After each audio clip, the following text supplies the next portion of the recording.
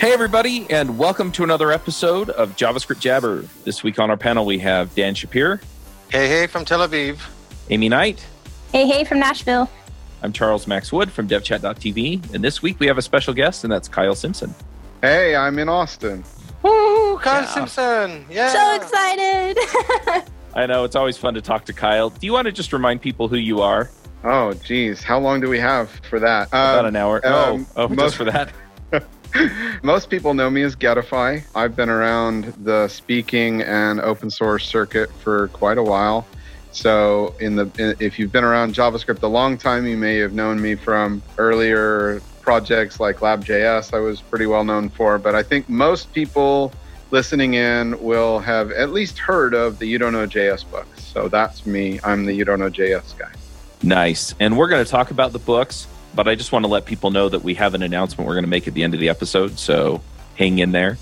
If you're a front-end developer looking for remote work, then I recommend G2I, a React and React Native-focused hiring platform that will connect you directly with their clients that need your skill set.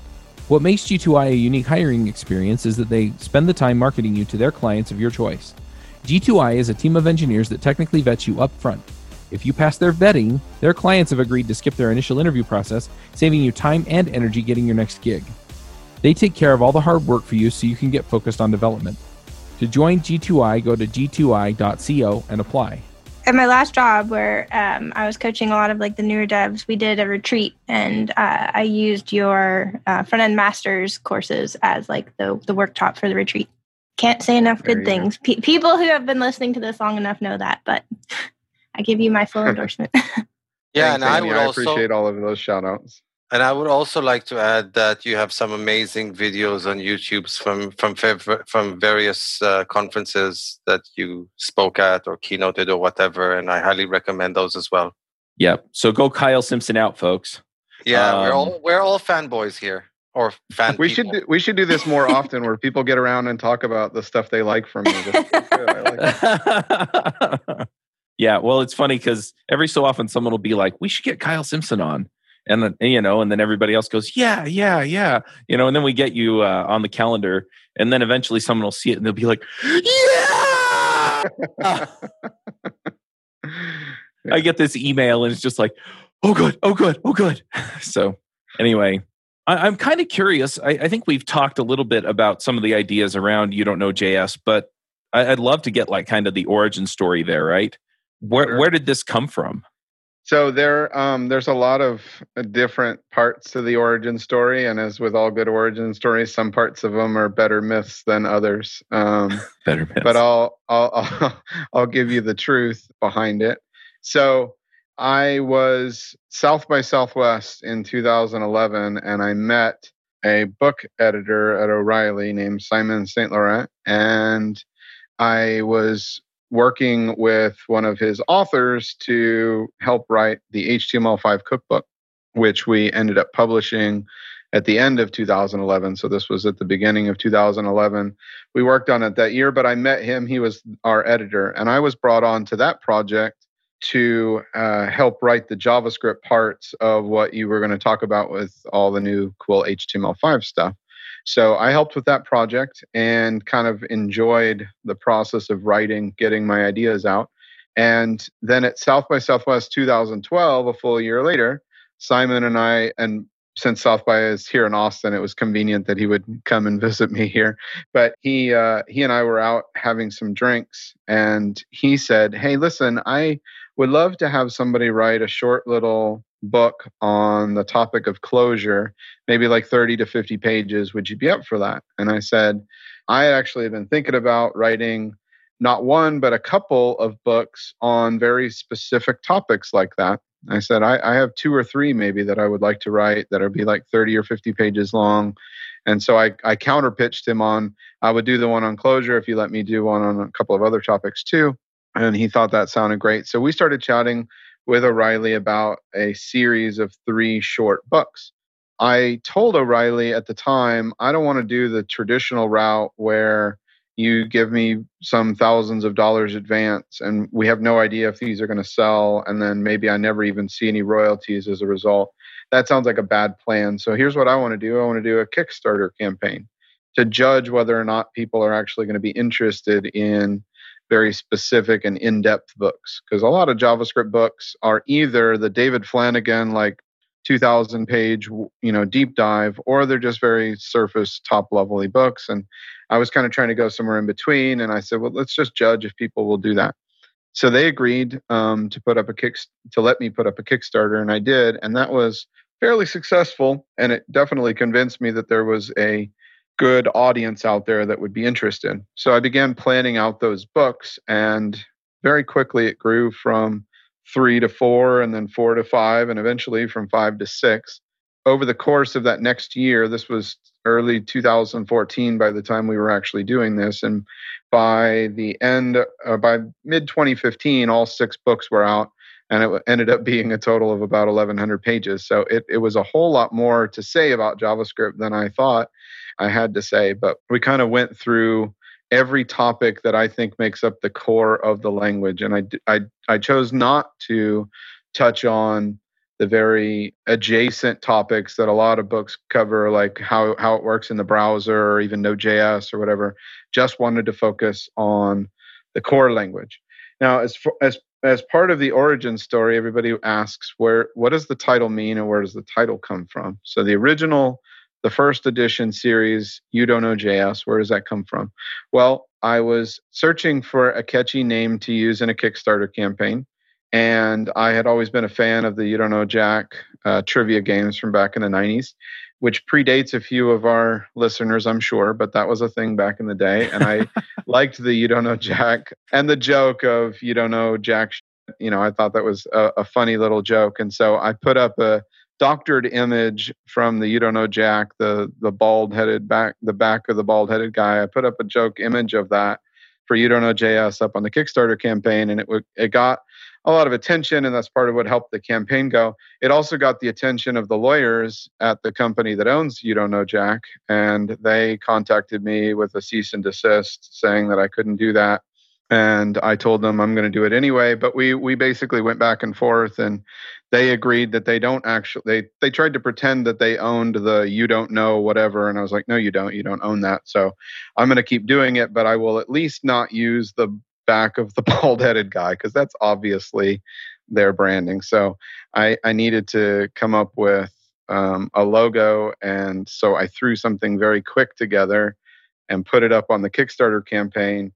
And a year later, the artists at O'Reilly were like, we can't come up with any better logos, so we're just going to use it. So a thing that I threw together to make the lawyers happy turned out to be the sort of iconic logo for the first edition. But the name itself, the meaning and where it came from, it has several layers of meaning. So there's obviously the joke about you don't really know what you think you know. But the actual honest truth is that where that phrase got embedded in my mind was a couple of years before that, when I was interviewing at Twitter. And I had gone through a day-long interview exercise. I knew several people on the team, and we thought everything was great, but they ended up deciding not to hire me. And when I pressed them for the reasons why, I just wanted to know, how did I not match up to what you were looking for? One of the interview people sent back a piece of feedback to the recruiter that said, we just didn't think you knew much about JavaScript. And of all the various feedback that I could have gotten as an international speaker and author on the topic of JavaScript, I thought that was rather ironic. And so that's actually a big part of where that was born. Was the idea in the back of my head was, I'm going to write this book series and I'm really going to show it to them. I'm going to send them a copy or whatever. Story. But yeah, I never did actually send them a copy. It's just that's where it comes from. I wonder which part of JavaScript that interviewer got wrong that caused him to think that you don't know JavaScript. Who knows? Well, and back to the idea of You Don't Know Jack. It's ironic that it came out of Twitter, right? Because you don't know Jack. Yes, that's true. That's a good point. I hadn't thought of that layer, but there's Jack. that layer of meaning too. So, while we're on the topic of the meaning of it, though, I want to set the record straight a little bit, because it did create some waves, and I did it a little bit on purpose. I wanted to kind of catch attention and not just be the guidebook to JavaScript or whatever boring phrase that anybody typically uses. So I did that on purpose, but it offended some people. And even to this day, there's still Reddit threads about people that talk about how they are offended by the title, because the reaction that some people get is, well, who are you to tell me that I don't know? You don't know whether I know JavaScript. I know everything I need to know about the language. So there were people that were a little offended by it. And the second edition that came out, I added the word yet onto the end. So the second edition is you don't know JS yet. That's intentional to suggest that my point all along was not you don't know something, but rather, do you actually know it? Maybe you should re-examine this, and maybe fully knowing JavaScript isn't a thing that anybody ever gets to. Maybe Brendan doesn't fully know it. I certainly don't fully know it, and maybe none of us do, but maybe there's still something to go and relearn. So that's the intent. It's not more like an insult. It's a little bit more like a nudging to get you to think about it and to look into it deeper. I totally agree with everything you said. I mean, I've been using JavaScript on and off, but seriously, since around 98, which makes me definitely a JavaScript old-timer. Again, probably before some of our listeners were born. And I have this kind of thread on Twitter where occasionally I post JavaScript riddles. And I recently posted one that I actually called out to Kyle, because I posted the riddle because I knew what the answer was. I just wasn't sure why that was the answer that I was getting. So even after all these years, JavaScript can definitely surprise me. Let's put it this way. Yeah, that's definitely true. And true to my form, what did I do, Dan? I sent you a link to the section in one of my books where I covered that particular ridiculousness. So yeah, and I read it. So thanks for that. Yeah, I'm still not 100% sure that I fully understand what's going on there. Maybe I'll post a link to that riddle in the pics and see what our listeners think of that riddle. Anyway, it was interesting. So I'm curious because I look at the books, and for me, it's a compilation of stuff that I should understand about JavaScript and how it works. But what was your source? Because my source is you. So, where did you go to compile all this information? And it also seems like there are different implementations of JavaScript, and some of them are slightly different. So how did you deal with that? I'm guessing he ran the V8 source code in his head, and that's how he knew all the answers. Simple, right? It's simple. Okay, so let me answer those questions in reverse. Let me start with there are different implementations, because this is a very common, but I would characterize this as a misconception. If you went back to 2002, the reality is that there were actually different implementations of JavaScript, and that JavaScript might actually legitimately run differently. A program written in one might not run in another. That is no longer the case, and really hasn't been true since, say, 2009, maybe 2010, when the last of the IE browsers that were running the JScript, which was Microsoft's version, their forked version of JavaScript, that went away. We really have not, since that time, had different implementations, and by different I mean diverging implementations. In ES5, actually technically 5.1, that was voted in 2009 and then officially canonized in 2011, ES 5.1 brought forth what TC39, the committee that runs the language, they call the OneJS principle, which is that they agreed that from that point forward, all different major JavaScript engines, being the browsers or anybody else that's like a player in the space of JavaScript engines, that they would all have a seat at the table of TC39, and that nothing would make it into the specification unless all of them gave consent to the idea that they agreed to faithfully implement it according to the spec. So if any one of those players vetoed it and said we are unwilling to implement that, then it simply wouldn't make it in the spec. And the idea was that there would be one specification, many implementations, and I'll cover in a moment why that's useful to have many implementations. Actually, the more the better. But that there would not be any divergence between if a feature existed and was fully implemented, that it should be reliable in all implementations. That's the agreement that everybody signed up to. And I would say for the most part, that is still absolutely true today. almost a decade later, that every JavaScript implementation from Node all the way up through all your browsers and your mobile browsers, the vast majority of everything that you interact with that is JavaScript, the language, that is implemented faithfully in all those engines. Now, there's a couple of things to be aware of. Number one, because there are so many different implementations, it might very well be the case that one implementation has a feature before another implementation does. They're allowed to go in whatever order they want to prioritize work, to implement things that are not yet standardized, but are on the track to being standardized. So you may have Chrome with a feature and Firefox not, or vice versa. So that is a divergence in the sense only of timeline. But it is not going to be the case that arrow functions work differently in Firefox's SpiderMonkey versus Chrome's V8, that once they get arrow functions, they're going to be the same everywhere. The other thing that trips a lot of people up is that there's a bunch of code that we write and interact with, especially in browser environments, but even in Node, there's a bunch of code there that looks like JavaScript and isn't actually the JavaScript language.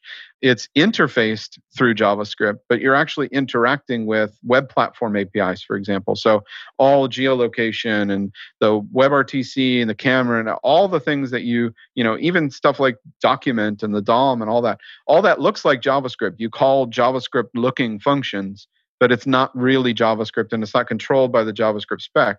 So the divergence that you see between IE 11, for example, and Chrome 82 is much more accounted for in all the web platforms who do not, by the way, have a one JS or one web packed the way JavaScript does. So ironically, JavaScript is actually way more consistent than any other web technology. It's way more consistent than all the web platforms. It's way more consistent than CSS, than HTML. All of those do not have the same principle that JavaScript does, which is if you're a conforming spec compliant engine, then you completely agree to do this faithfully. So we interact with a lot of code that looks like it's JavaScript, and when it behaves differently in one versus another, we blame JavaScript when actually that's not really JavaScript's fault, and there's nothing JavaScript can do about the fact that a web platform API, may differ between browsers. So I would just say, Charles, the good news is that when you focus like I did on only JavaScript, it's a lot easier because there's just the one JavaScript to talk about. And that's kind of why I chose that. Was I wanted to focus on the language itself. That is universal. Everywhere that you go that you're going to write JavaScript, you need to know the language. You need to know all the ins and outs of it.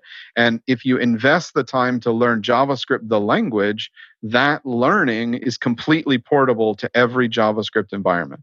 I can't do anything about the fact that browser APIs work differently than Node APIs. That's also stuff that you should learn and get good at. But at least I can tell you, if you learn how an arrow function works, it's going to work the same everywhere. But backing up a little bit to your bigger question of the source of the why, the why behind choosing this.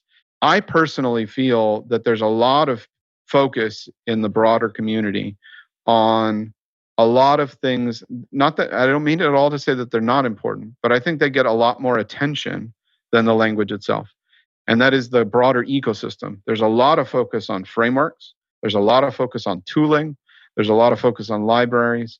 And I basically said, well, how come nobody's really focusing on fully fleshing out the language? That's the part that I felt was underserved at the time, and I even still feel today that it's underserved.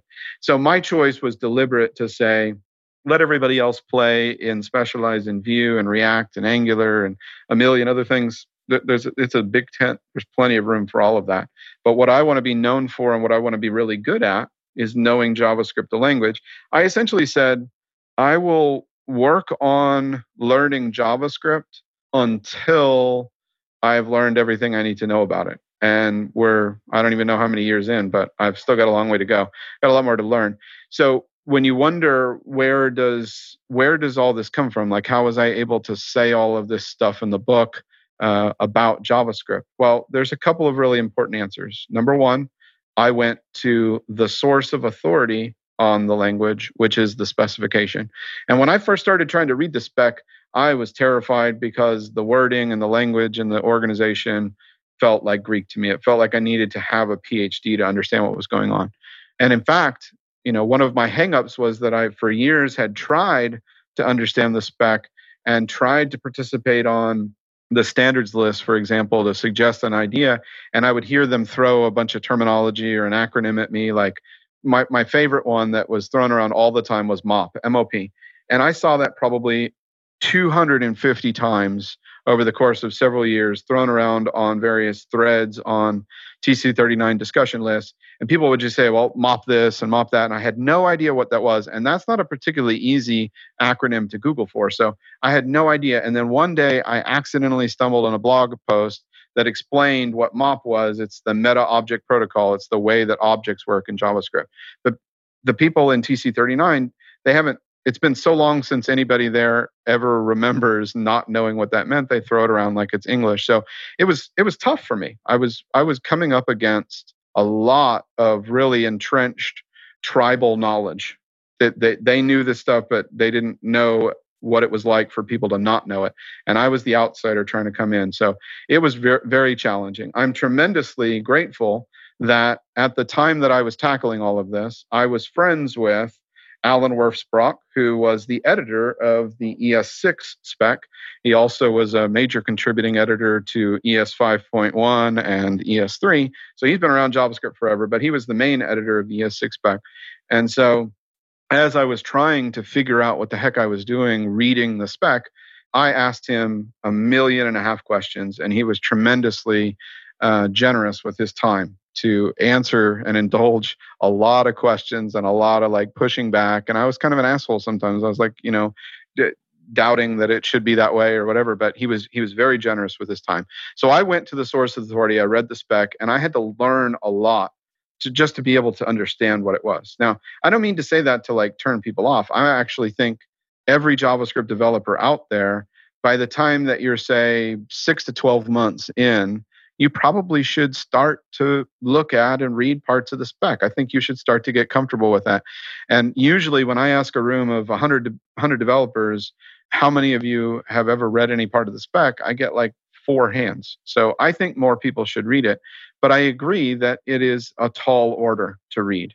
So what I set about to do with the books is I was realizing how hard this was, is to say somebody needs to write a guidebook to figure out how to navigate through this. A lot of books take one perspective, which is I'm not going to talk at all about the spec. I'm not going to use accurate terminology. I'm just going to use a lot of aphorisms and a lot of like mental metaphors and just whatever. And I'll just describe JavaScript in a very intuitive way. Some books do that. Other books are like textbooks where it's all terminology and it's all specification speak. And what I wanted to do was do something in the middle, something between the encyclopedia and the Cliff's Notes, a guidebook for the journey of figuring out JavaScript. So in essence, the You Don't Know JS books are me illustrating to you, the reader, how I figured out how JavaScript works primarily by reading through the spec and by testing everything that I could figure out, writing, testing, trying it out, seeing how it would break, taking it apart, doing different sorts of snippets. It is just an almost obsessive level of detail of that, where I would try something, and when it worked, I didn't just stop there. I said, well, how did that work? What's the reason for why it did that when this other thing did this? And I would ask that question and wouldn't stop until I got that answer. And that answer led to another question. So basically, I just got really good at asking questions of the spec. I want to know why it does that. And then I would go and learn whatever it took to learn that.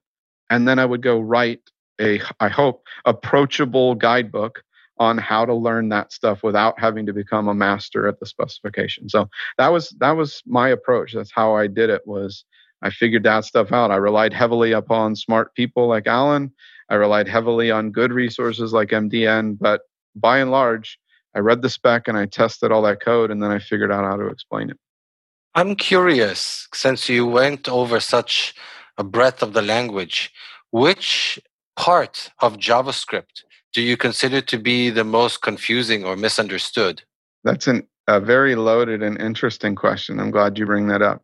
So confusing and misunderstood are actually very different in my book.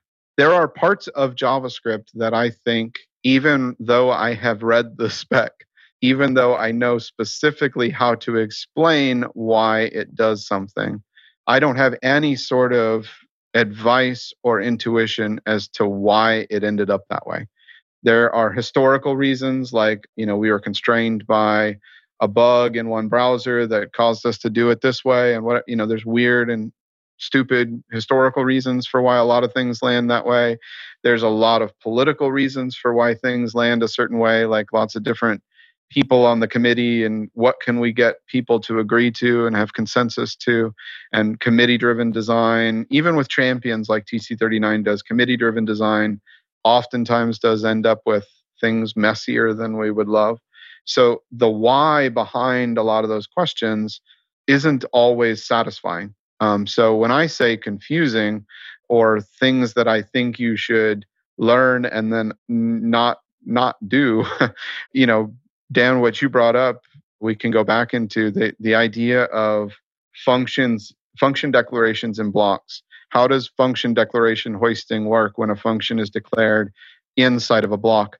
That is one of those areas where I would label it as the RB Dragons. I know exactly what it does, and you can, with pinpoint precision, specifically explain it, just like a doctor or a scientist can explain something. And then you can still, as I do, sit back and say, WTF? How on earth did we get to this point? Why is it that way? And what on earth are we supposed to do with that in our programs and not trip over it? And legitimately, the answer to that I have come up with, and it's exactly what I say in my book, is just don't do it. Literally, just do not. You can. It is legally allowed.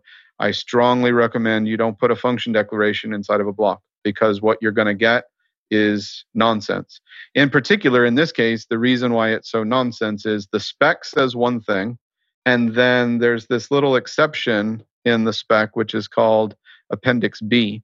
Appendix B of the specification is where they detail intentional deviations in the web browser-based JavaScript engines. They carve out a niche that says web-based JavaScript engines, which most JavaScript engines are.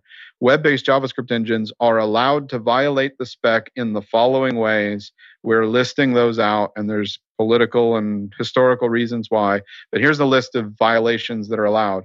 And guess what? Functions in blocks is allowed to be undefined, meaning you can get different behavior in different engines if you're in a browser-based JavaScript engine. And it's because long before the spec had an answer to that, different browsers did different things.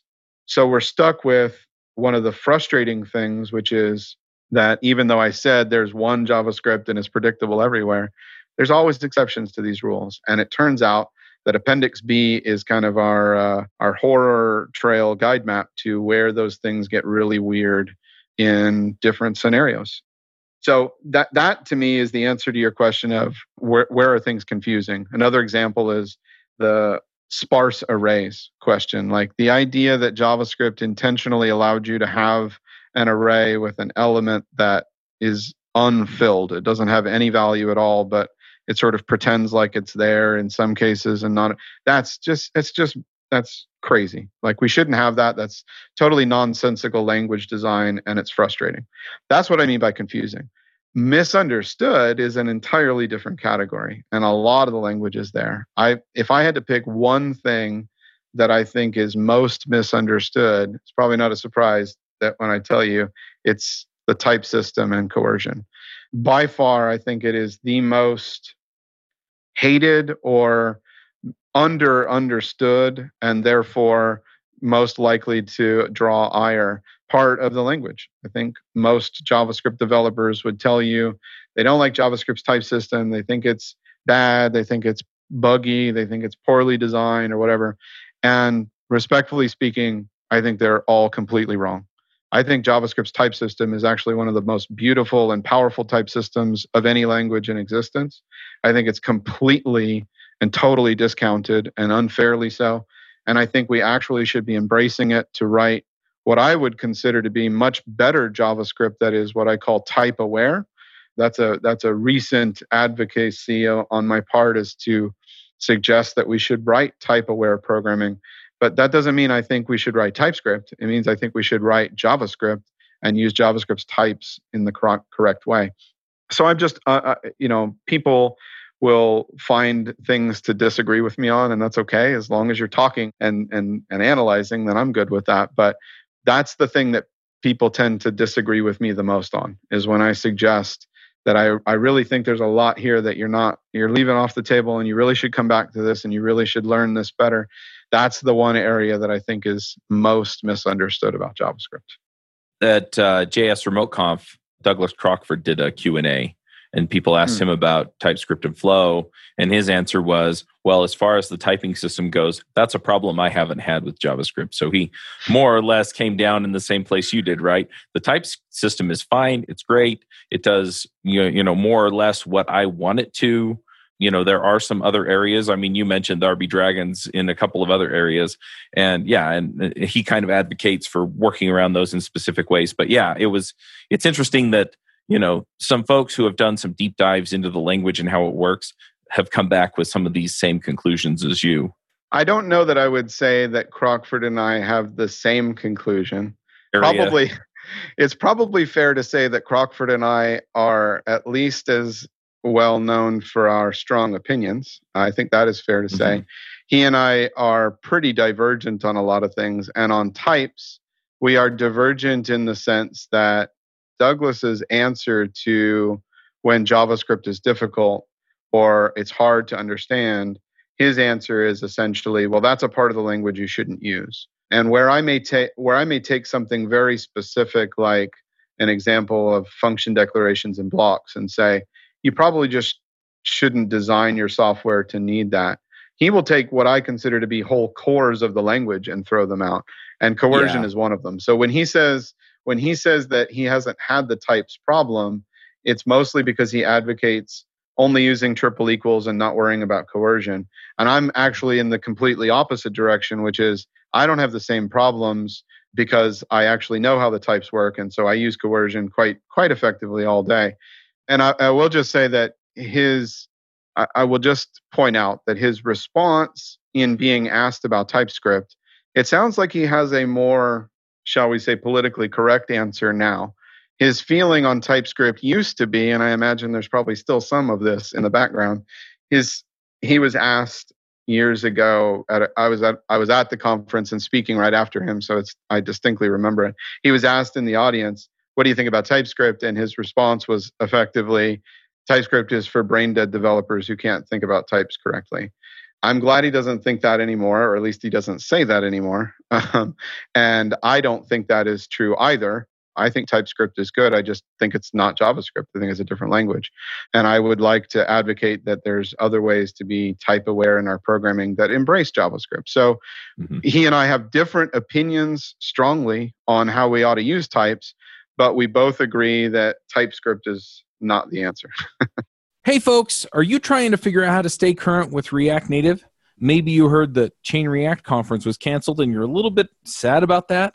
Well, I borrowed their dates and I'm doing an online conference. So if you want to come and learn from the best of the best from React Native, then come do it. We have people like Christopher Shadow from Facebook. He's going to come and he's going to talk to us and answer questions about the origins of React Native. We're also going to have Gant Laborde from Infinite Red and several of the panelists and past panelists from React Native Radio. So come check it out at reactnativeremoteconf.com. That's reactnativeremoteconf.com. You brought up an interesting point, and I'll deviate to TypeScript a little bit, even though this discussion is about JavaScript, that I recall when TypeScript more or less came out as a public project, there was an early interview with Anders Hellsberg, who, for those of you who don't know, is like the creator of TypeScript. Before that, the creator of C#, more or less. And he's created a lot of languages. He's been around quite a while. It's interesting. He created a lot of variations of languages, more than like fresh languages. Let's call it that way. Right. But interestingly, he said in that interview that TypeScript he didn't call it a programming language. He called it a tool.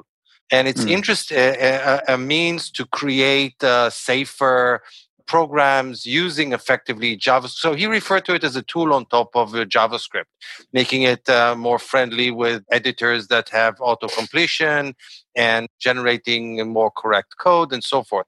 And at one point in time, it essentially evolved from being seen primarily as a tool on top of JavaScript into its own programming language. And it's an interesting transition that I don't think a lot of people actually thought about as it was happening. But I definitely agree that it's now gotten to the point where, even though it's a subset of JavaScript, it's a different superset is how it describes itself. Yeah. It's a different language in a sense, kind of like I would say that maybe C++ is definitely a different language than C. So right. in sort of a similar way to that, I think. So here's why, I'm glad you bring it up. Here's why I don't think it's appropriate to think about TypeScript as just a better version of JavaScript or an improved, augmented JavaScript or a superset of JavaScript. Here's why. Because when you talk about something as fundamental as how values are treated and the intrinsic behaviors that they get based upon their fundamental types, like a number behaves differently than a string, for example. When you start talking about that sort of stuff, you are basically talking about the entire ergonomic surface area of a language being affected by the choices. When a language chooses to be a dynamically typed language, almost every other decision is therefore affected by that decision.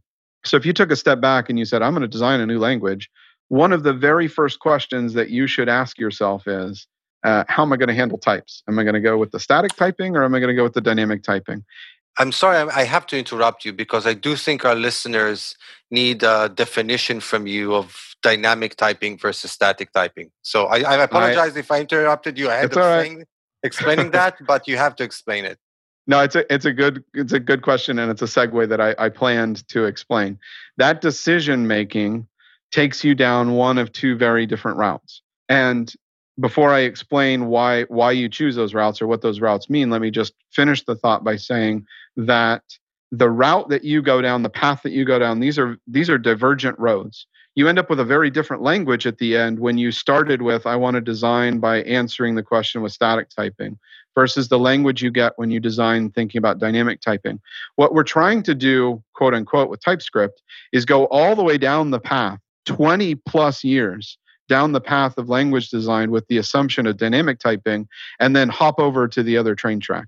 And I think that's just a terrible idea. What we have in JavaScript is a language that was designed to do dynamic typing, and we have a perpetual process where nobody decided to evangelize that the dynamic typing was good. So everybody just complained about the dynamic typing.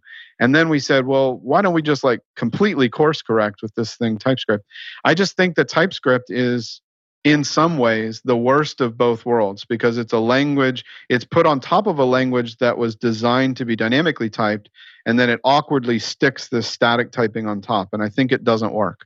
So to walk backwards then and explain what that means or put more color into that, dynamic typing is about saying that the important thing is what type does a value have when it enters an operation.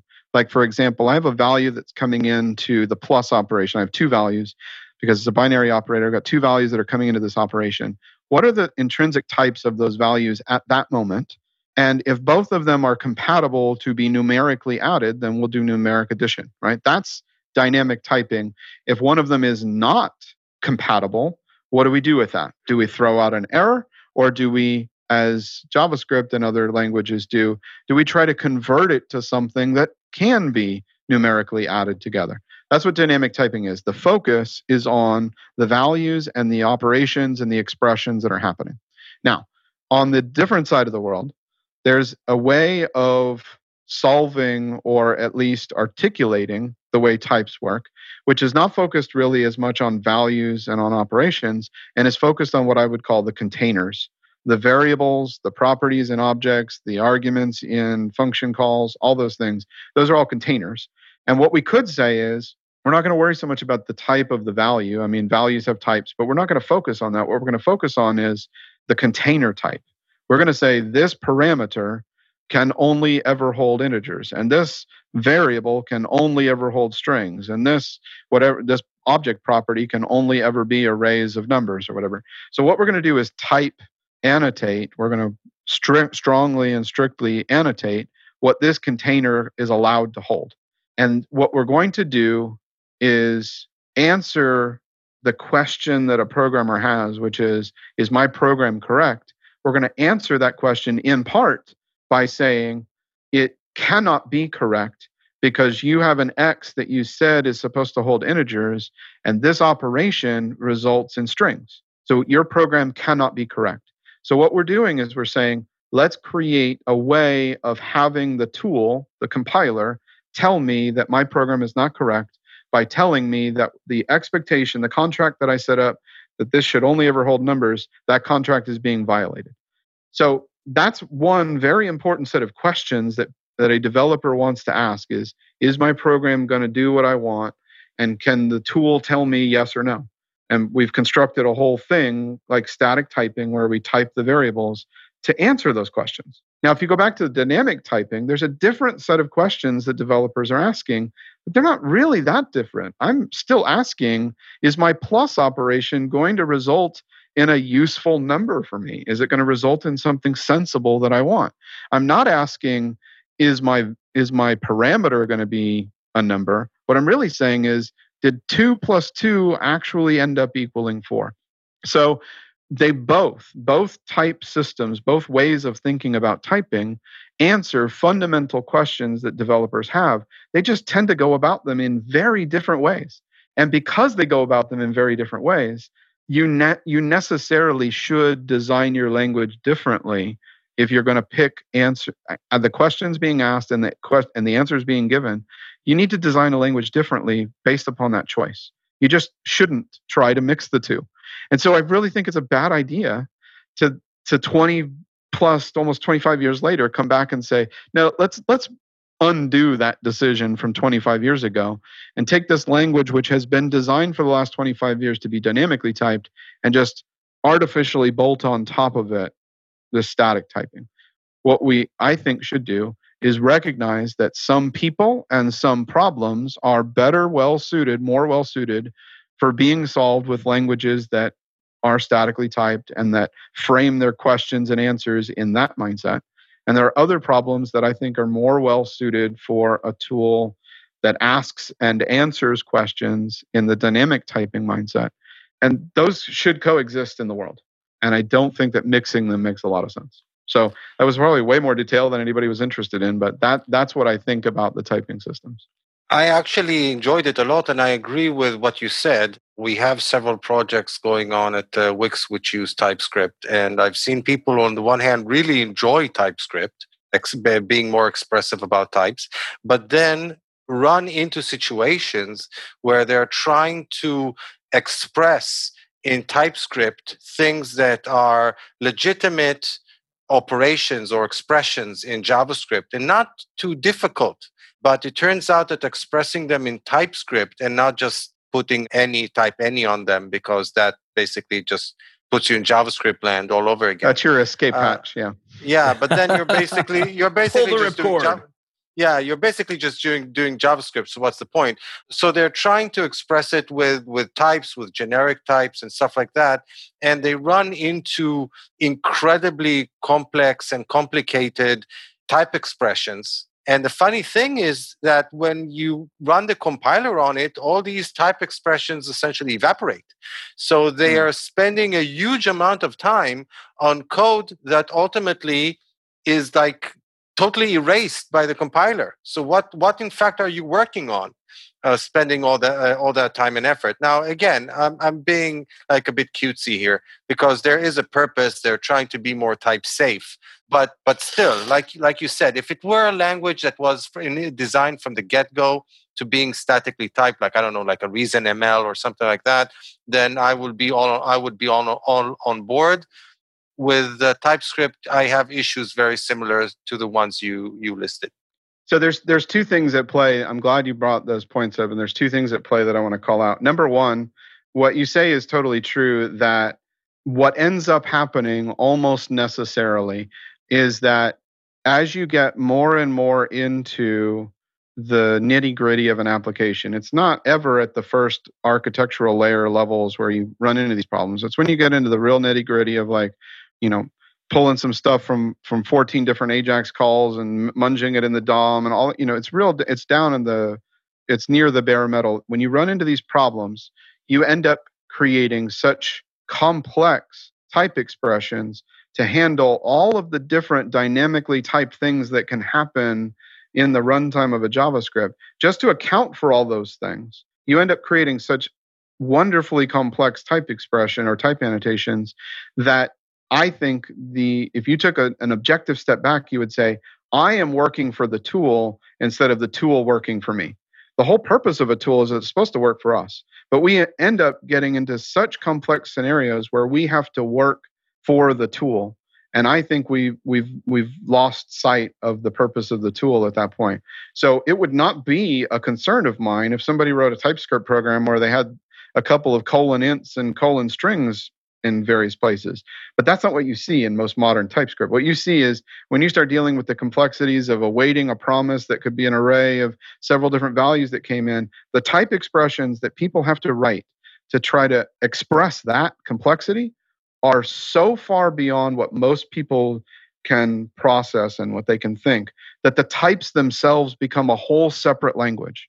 And that's where I think we've gone way beyond what a type system should be.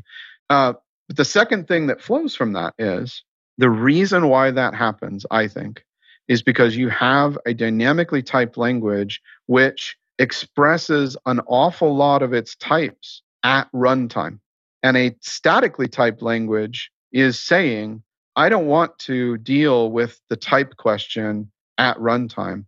I want to completely deal with the type questions entirely at compile time. That's why you'll see that TypeScript, as you said, it's a compiler that compiles all that stuff away. It complains at you at compile time when you're in your editor. It never does anything about what's going to happen at runtime. It's going to assume that the runtime is type safe because it's going to assume that you dealt with all your type questions at compile time. And if the thing successfully compiled, therefore no type problems can ever happen. That is a tremendously flawed assumption. Like maybe the biggest, most flawed assumption that you could possibly have is that there is some way to write JavaScript programs where you know all of the type questions have been completely answered at compile time. In my opinion, some of them can be thought about at compile time and analyzed and reported to you at compile time. But there's a whole set of type questions that can only properly be dealt with at runtime. And what you see in the complexity of something like Flow or TypeScript is an attempt to try to wrangle runtime complexity at compile time. And I think it's this giant red flag that says you're doing it wrong if you have to go to that level of complexity. What we should be doing is looking for a tool that embraces type-aware programming in a dynamically typed language like JavaScript, that embraces that some typing can be determined and validated and checked and error reported at compile time. But you also need a type system that is present and working for you during the runtime. TypeScript says, nope, we don't need a runtime because we're going to find everything out at compile time. And it is up to you, the developer, to jump through all of the hoops that you can to make that true. I would like to say we need a type system in both. We need a type system at compile time and at runtime. And I'm not just spouting hot air here. A system like that can exist. And in fact, not that I'm here to promote it, but it does exist. I have built it. I have been working on this for almost a year. An alternate way of doing type-aware programming with a tool that embraces both static and runtime typing. That can exist. It's just that the big marketing budget is behind TypeScript. So say what it is. Come on. It's called Typel, Typl. And if you search on my GitHub, you'll find Typel. It's about 80% of the way to a 1.0 release, and I'm just so busy that I haven't finished it. But it does most of what I just said already. So nice. Wow, we deviated all the way into that. And I mean, it's brilliant. Yeah, and I love kind of the exploration of what it means and what the trade-offs are and things like that. I would like to push us back a little bit to the books and the book content for a minute. How did you decide to organize all this stuff? Because there's a lot in how JavaScript is put together, right? And some of it feels like it's, we need this kind of thing, and so they just kind of bolt it in, right? Mm-hmm. Yeah. So how did you wind up organizing everything? So originally in the first edition, the organization was around the 3 core pillars. I said I wanted to write 3 short books. They were going to be on what I called the 3 pillars of JavaScript. The first one is the scope system, the lexical scope system, which brings with it the topic of closure.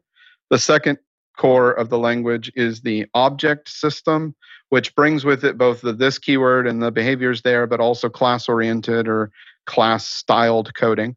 So that's the second core. And the third core of the language is how types work, the types and the coercion system. So the 3 cores were the 3 books that I was going to write.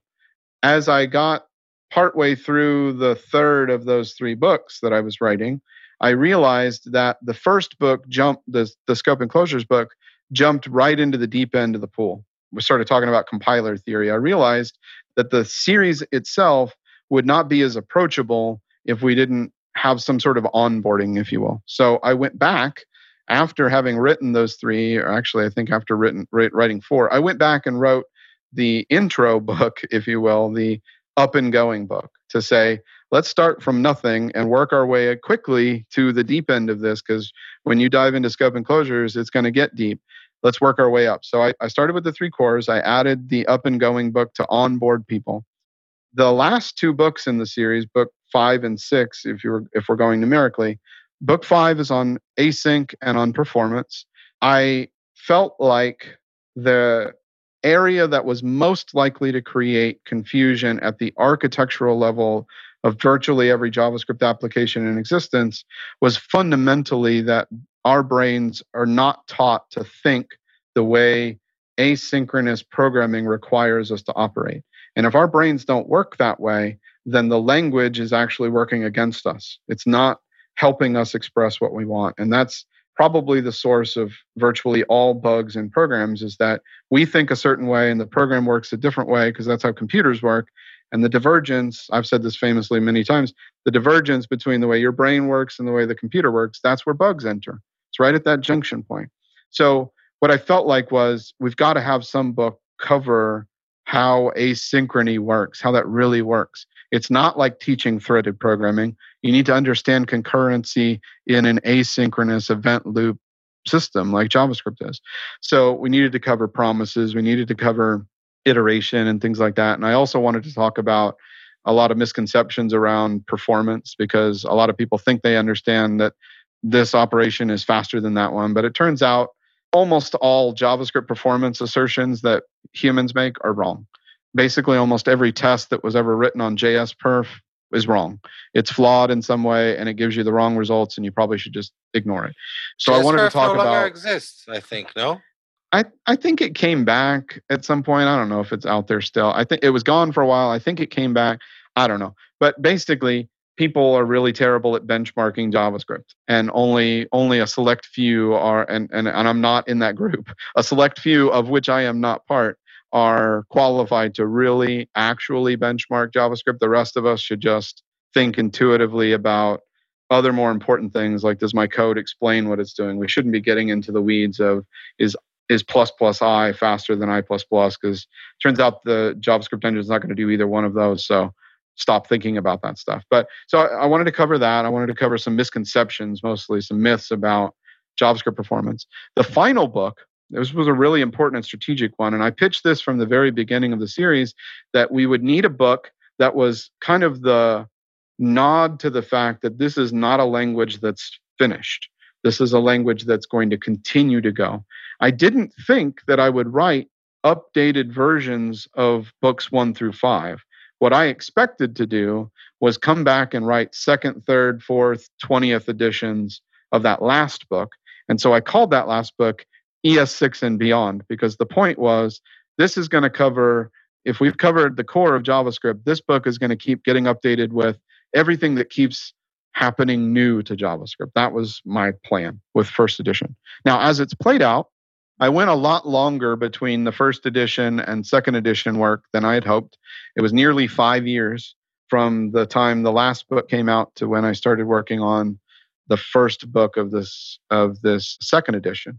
And this time, since I know the 6 books, I know the order that I want to go in. So I started with the intro book, and I thought, well, I'll kind of like edit this a little bit, try to make it a little bit easier for people to understand. I ended up completely rewriting the book from scratch. It ended up twice as long, very different, not different tone, like it's the same Getify talking all the time, but like a very different approach to the topic, a different strategy for who was my audience and all that. So by the time I had written this new book, I knew it needed a different title. So it had to be called Get Started instead of Up and Going.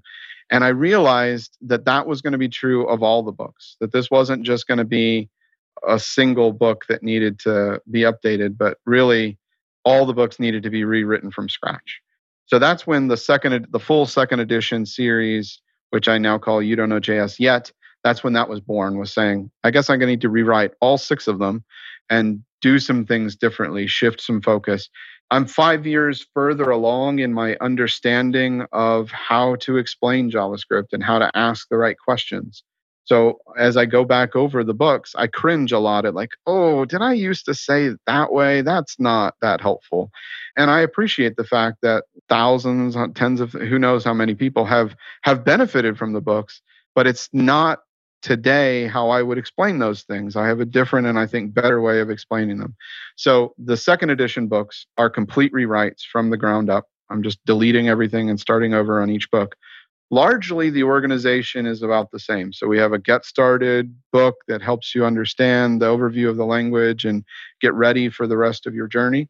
We have a Scope and Closures book. That one's title is the same. And then books 3 through 6 are going to track similarly, but with different focus. So book 3, which I haven't written yet, but book 3 is not called This and Object Prototypes anymore. It's actually called Objects and Classes. And that's a nod to the fact that the reality now is different than it was when ES6 was still being formed, which is, whether I like it or not, class-oriented programming is a fact of life in JavaScript now. And a book that doesn't cover it in full detail is a book that is doing readers disservice.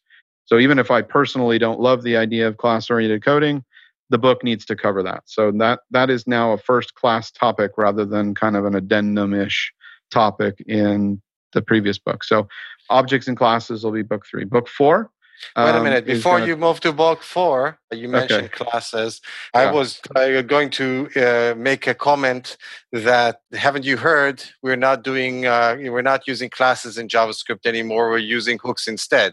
And I'm making it and I'm making it jokingly because I know that you've dabbled in that as well. Yes. So that won't be covered in that book. However, a whole separate book that's not part of this series that I wrote on functional programming, a sequel to that book is out on the horizon. And when that sequel to functional light JavaScript comes out, it's going to cover hooks. So that's a bit further out, but it's on the horizon. It's already part of my master plan. I'm going to cover classes in a full faith attempt to explain them, even if my opinion is that I don't think that they're very useful for what we do in JavaScript. I think, like TypeScript, classes is an attempt to post hoc change the nature of the language to be something different. And like TypeScript, the change to that nature is that classes want to make the typing decisions static decisions. They want to get away from dynamic typing decisions. That's at the heart of how classes were designed for JavaScript. So if you're a big fan of static typing, you probably are also a big fan of the class keyword. Because I'm not a big fan of static typing, I'm not a big fan of the class keyword, but I'm going to give it a full-throated and good faith attempt at explaining it fully so that you can use it properly if that is your choice. I don't want for my books to say, don't do it. What I want for my books to say at all times is, here's the full and complete story, and I want you to choose what's best for you. Instead of following what the blogs say, what the popular conference speakers say, I just want you to be empowered with both sides of the story. Let me give you the debate. Let me make the case for where this is my opinion. This is where I think you should go. But at the end of the day, do the exact opposite of what I say as long as you own it. As long as you really believe and can articulate why you want to do it, great, do that. That's a win for me. I don't want people to follow blindly what I have to say. I want them to own that decision. So I'm going to fully explain classes, and I'm also going to fully explain why I don't think you should use them. But that's what book 3 is about. I'm going to be more explicit than you are. Okay. Please don't create deep class hierarchies. Yeah. There be the road to hell. Yeah, I agree with you. The vast majority of all JavaScript classes they don't use the extends keyword. I bet the extends keyword is used in 0.1% of all JavaScript programs. It's almost never used, and certainly not multi-level. So I agree with you, Dan, that is the road to pain. And I would suggest, if you know it's the road to pain and you don't want pain, just don't even get on that road. But anyway, so we could do a whole other episode on what I think about classes, but let's move on since we're going to talk about the books. Book 4 is tackling that whole types and coercion system. What I have different now, a lot of people think that I never change my opinions. I actually have very different opinions now, even than when I wrote the books the first time. So I have different opinions, which is part of why I need to rewrite books.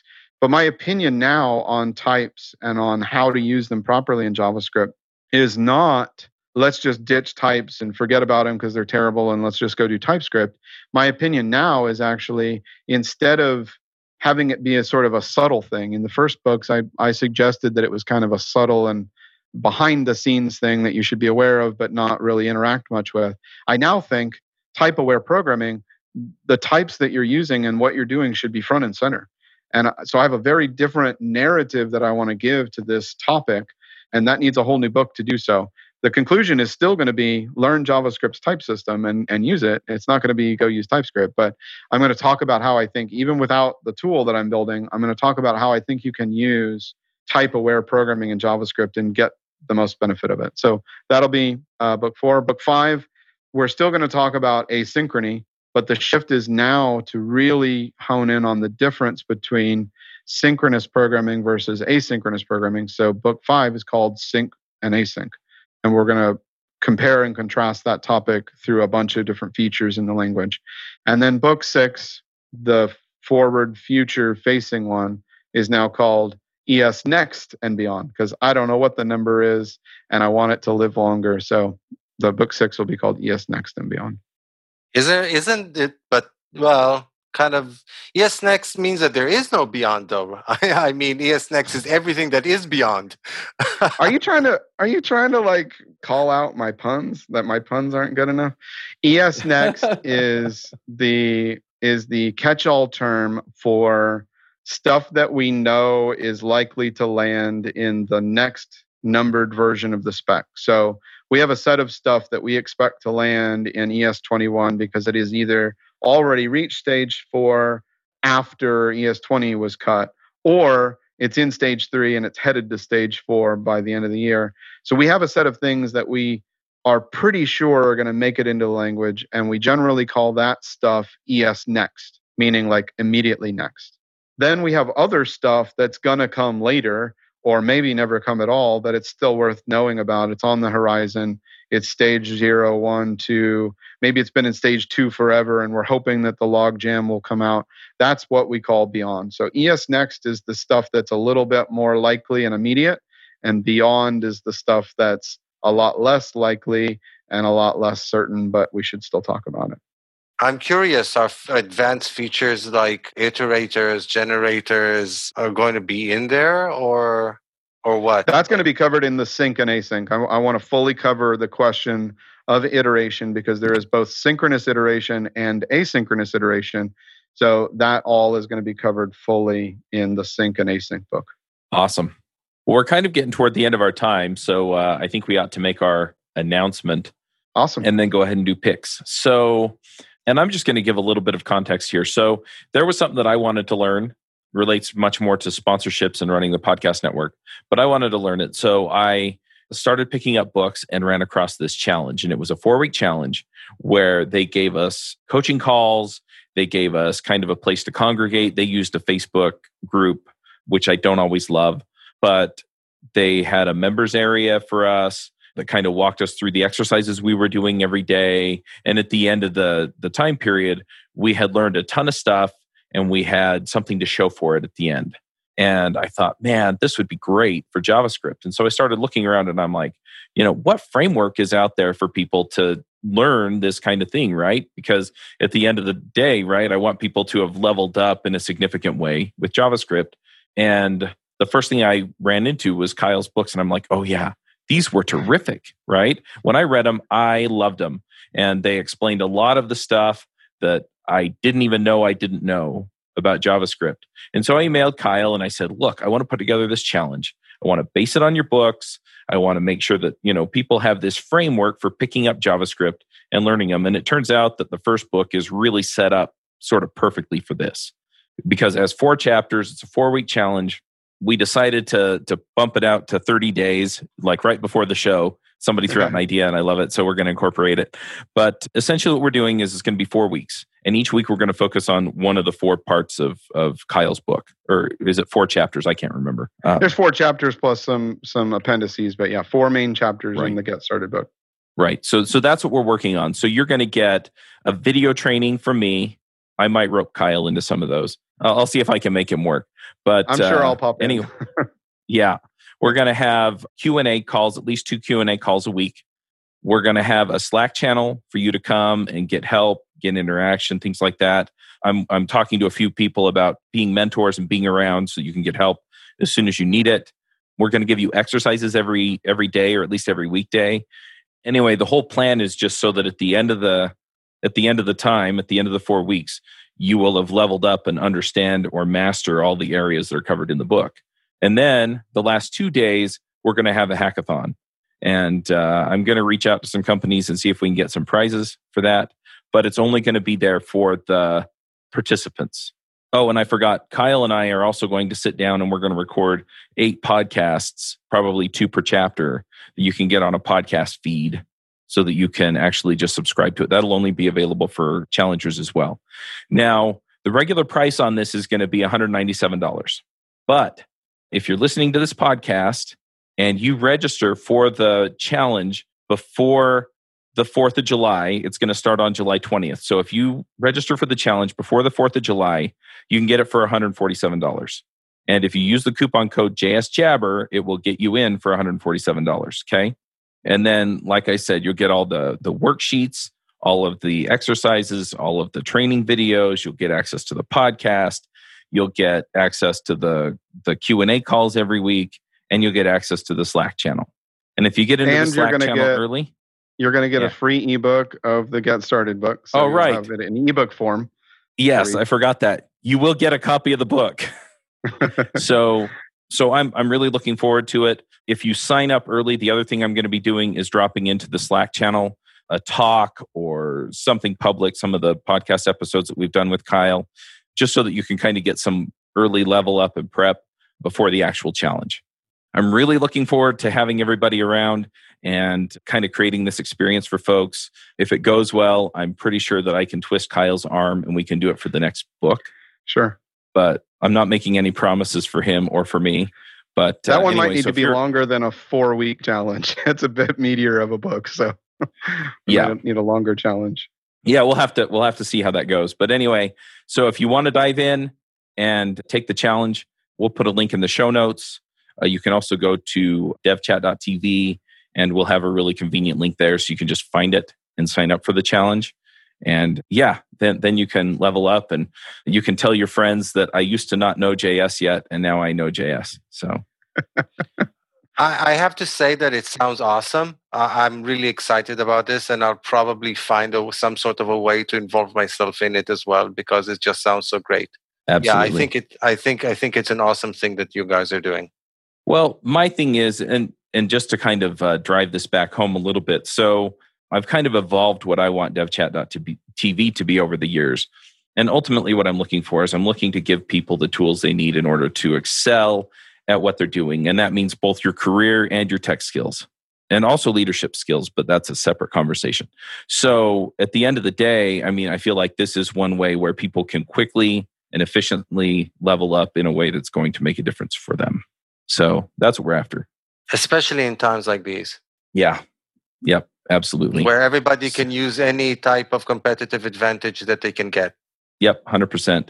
And then, we'll hand out badges and virtual certificates at the end of the challenge, letting people know that you finished. But I'm really curious to see how things go and what you come up with at the end for the hackathon as you kind of show us, okay, here's what I built. Here's how I use the concepts and just make the most of it. So I haven't run this by Charles yet, but I'm just going to debut it right here. I think we should call this a book camp. It's not a boot camp. It's a camp over a book. So let's call it a book camp. Yeah, we can do that.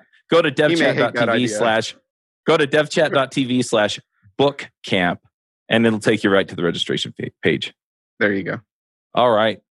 Early in my career, I figured out which jobs were worth working at and which ones weren't, mostly by trial and error. I created a system that I used to find jobs and later contracts as a freelancer. If you're looking for a job or trying to figure out where you should go next, then check out my book, The Max Coder's Guide to Finding Your Dream Developer Job. The book walks you through figuring out what you want, vetting companies that meet your criteria, meeting that company's employees, and getting them to recommend you for a job. Don't settle for whoever has listed their job on the job board. Go out and proactively find the job you'll love. Buy the book at devchat.tv/jobbook. That's devchat.tv/jobbook. Thanks for coming and talking to us, Kyle. We're going to go ahead and do some picks, and then we will jet. Dan, do you want to start us off with picks? Sure thing. I actually have a few. So I'll actually start with one that's kind of a nod towards the company that I work at. So I work at Wix, and just today I found this hilarious video called Wix in the 90s. There's this guy who's not affiliated with Wix in any way, by the way, who's just like created a whole series of videos about various companies, how they would have presented themselves had they existed and had they marketed their stuff in the 80s or the 90s. So he has a video called Streaming Netflix Movies in 1995 and Amazon in the 80s and stuff like that. So he created one for Wix, which is called Wix in the 90s, and it's just so funny. It's hilarious. I'm going to put a link to that. I immediately went and shared it all over the company. But I think anybody can appreciate how funny, and I'm using this video, is basically like uploading stuff over slow baud modems and getting your Wix software on a diskette and stuff like that. It's really hilarious. So that's one thing that I wanted to share. Another thing that I wanted to share, which is kind of both a plug for myself and a nod towards the topics that we were covering this talk. I wrote 2 blog posts. I haven't written blog posts in a long time, and then I decided to kind of get back into the game. So one of the topics that Kyle kind of mentioned towards the end were iterators and generators, which can be both synchronous and asynchronous. So I actually wrote 2 blog posts. One that basically shows how to build and let's call it iteration and algorithm library over synchronous iterators, and then a second blog post in which I enhance it for asynchronous iterators. So I enjoyed writing these blog posts, but the catalyst for writing more blog posts would be if I get a lot of views and readers. So if you found any of the stuff that we were talking about today interesting, please go ahead into my blog post and leave comments if you feel like it. I'll definitely appreciate it, and it will likely get me to write more blog posts. So those will be my picks for today. Nice. Very cool. One thing that a couple things that I'm going to shout out about for my picks. First of all, I've gotten feedback from a few folks saying that they like the new design of devchat.tv. And to be perfectly honest, it was kind of a maintenance nightmare for me running it built on 11d.js, because people would poorly format JSON that they submitted through pull requests. I wouldn't catch it. The site wouldn't build. Stuff would go out late, and it was a problem there. And any changes I had to make, I actually had to code. The other thing is that I wanted the search to work. There were a couple of other features that I wanted to make work. And it turns out that it's all automatic if you use WordPress. So I have switched back to WordPress. So I'm going to shout out and pick that. A few of the things that I picked up, if you like what we're doing there, the theme is the vlog theme off of ThemeForest. And I'll put a link to that in the show notes as well. I really liked it. I'm actually using it on another website for the podcast playbook, and I'm getting that rolling. So I'm pretty excited about that as well. Anyway, it just allows me to do a lot of things, sort of just install the plugin, and then I can tweak things from there to make it work. So I'm pretty happy with that. So I'm going to shout out about the vlog theme, about WordPress. I'm self-hosting, so it's on a server on DigitalOcean. It's interesting that you're kind of going against the grain, as it were. I mean, everybody's like moving from WordPress to use one of these static site generators, and you're kind of going the other way around. Yeah, it's interesting, and I have some thoughts on that, and I'll just kind of pontificate for about a minute because that's not what this show is about. But yeah, essentially what it boiled down to me was I'm a programmer at heart, and I really like tinkering with this stuff, and that's why I wound up switching. And I had a much more complicated setup before I switched to 11D in WordPress because I had done custom development on a plugin that gave me a bunch of custom types and things like that. I found a much simpler way of doing it in WordPress. And when I switched back, it's become much, much, much more simpler. I don't have to do nearly the amount of work in order to make it work. And this is sort of the dichotomy, I guess, between an implementer and a business owner, is that the less time I have to spend on some of the details like that, because at the end of the day, what my website runs on doesn't really affect how much we make or anything like that. So yeah, it's moving it back to WordPress is saving me and my team a ton of time. And I don't have to pay for services like forestry, which I really like because it's already works the way that I want it to in WordPress. So yeah, it just boils down to what you're willing to spend your time and your money on, but mostly in my case, your time. So anyway, that's why I made that change. The challenge is also going to be run out of the WordPress site. I'm using a plugin called LearnDash. And yeah, when you sign up, you immediately get the first lesson, which is, hey, here's where you get, the Slack channel. And, it'll also be, here's where you get the book. Here's how you get help, things like that. So that was the other part of it that I really liked, is that I could integrate all this other stuff and it would just work. So pretty happy with that. Kyle, do you have some picks for us? I've got a pick consistent with a theme from our conversation today where we talked a lot about tools, whether the language is your tool or whether you're using a specific tool. I mentioned earlier when I was talking about the tool that I've been building, Typel. That stands for type linter, because I think what we need is a tool that lints our types to help us make sure we're making good decisions. Just a quick moment on in the realm of tooling, what linters do. Linters aren't about correctness. Linters are about opinions on what you should be doing and the way that you should be doing it to try to get your job done. Right now, linters essentially come in two forms. They come in super opinionated forms where it's like, listen, you just subscribe to, like, for example, standard JS, and there's very few little tweaks that you can make. You're just going to subscribe to this tool and it just dumps out what you want. The other side, it dumps out only what it allows and rejects anything that it doesn't allow, and you don't have any really say so. The other side is ESLint, which is like the most configurable tool I think I've ever seen. You can either flag different things, or if you can't find a flag for it, you can literally just write a few lines of code and extend it through a plugin system. And so the challenge with linters is, whose opinions are we going to say are the correct opinions? And that's an organizational and team-based question that you have to answer. But that's what linters are about. They're about opinions that guide the code to the best form that it can be. It's not about correctness. That's what the JavaScript engine does. It tells you, is your program correct? Your test suite tells you if it's correct. The JavaScript engine tells you if it's well-formed. That's what those tools do. But linters tell you about opinions on making the best choices in your code. And with that, I happen to be a big fan of like ESLint, and I want to make linter tools that are very, very configurable. Typel will be very configurable.